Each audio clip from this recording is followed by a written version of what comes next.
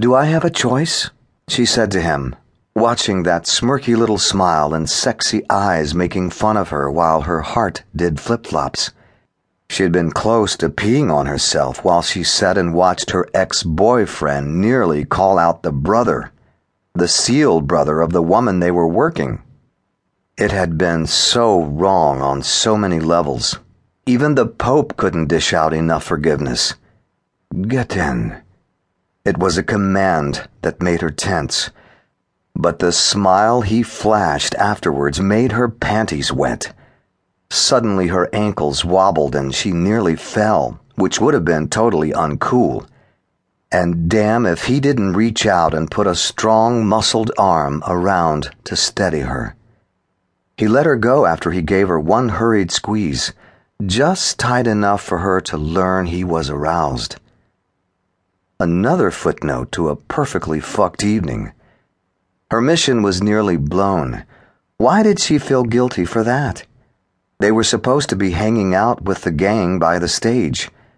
Well, she couldn't help it if Sam and the rest of the crew had decided to pull a game change on her.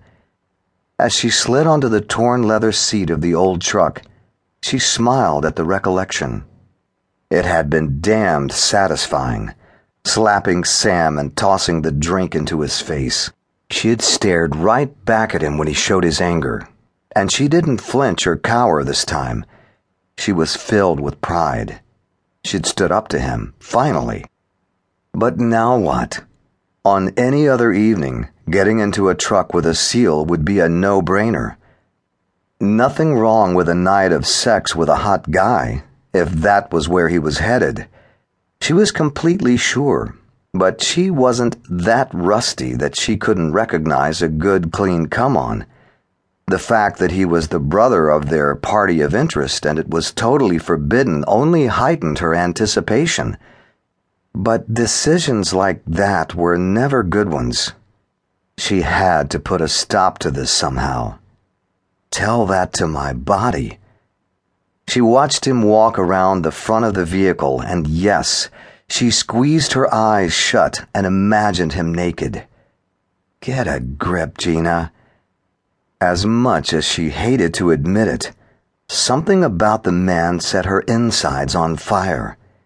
He was all the right kinds of dangerous for her. A hero. Breathtakingly good-looking in that Latin lover way she loved in men. Shiny black hair worn a little too long. Tanned complexion with just a hint of stubble. Body well-honed and disciplined. He knew what he wanted and wasn't afraid to go after it.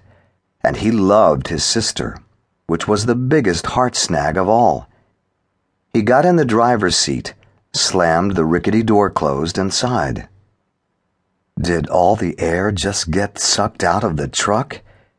It seemed like minutes as she watched him blankly stare through the windshield, his face illuminated by the red taillights of Mia's vehicle now pulling away in front of them. Those dark eyes with long lashes and succulent full lips. She shouldn't have stared so long, but she couldn't help it.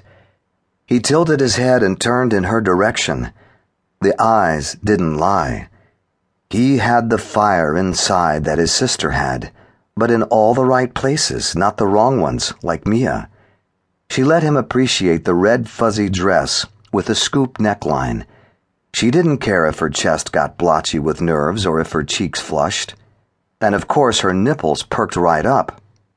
"So, how is this going to work?" he asked. The words slid out like satin sheets. "I'm not quite sure I know what you mean," she heard herself say in response. She made a point to beat the waver from her voice. "I take you to your place or to Mia's." "Mia's? Your car there?" "No, I took a cab." "And so how would you get home?" "You assume I want to go home. Maybe I'm going to stay over." "I don't see a pajama bag."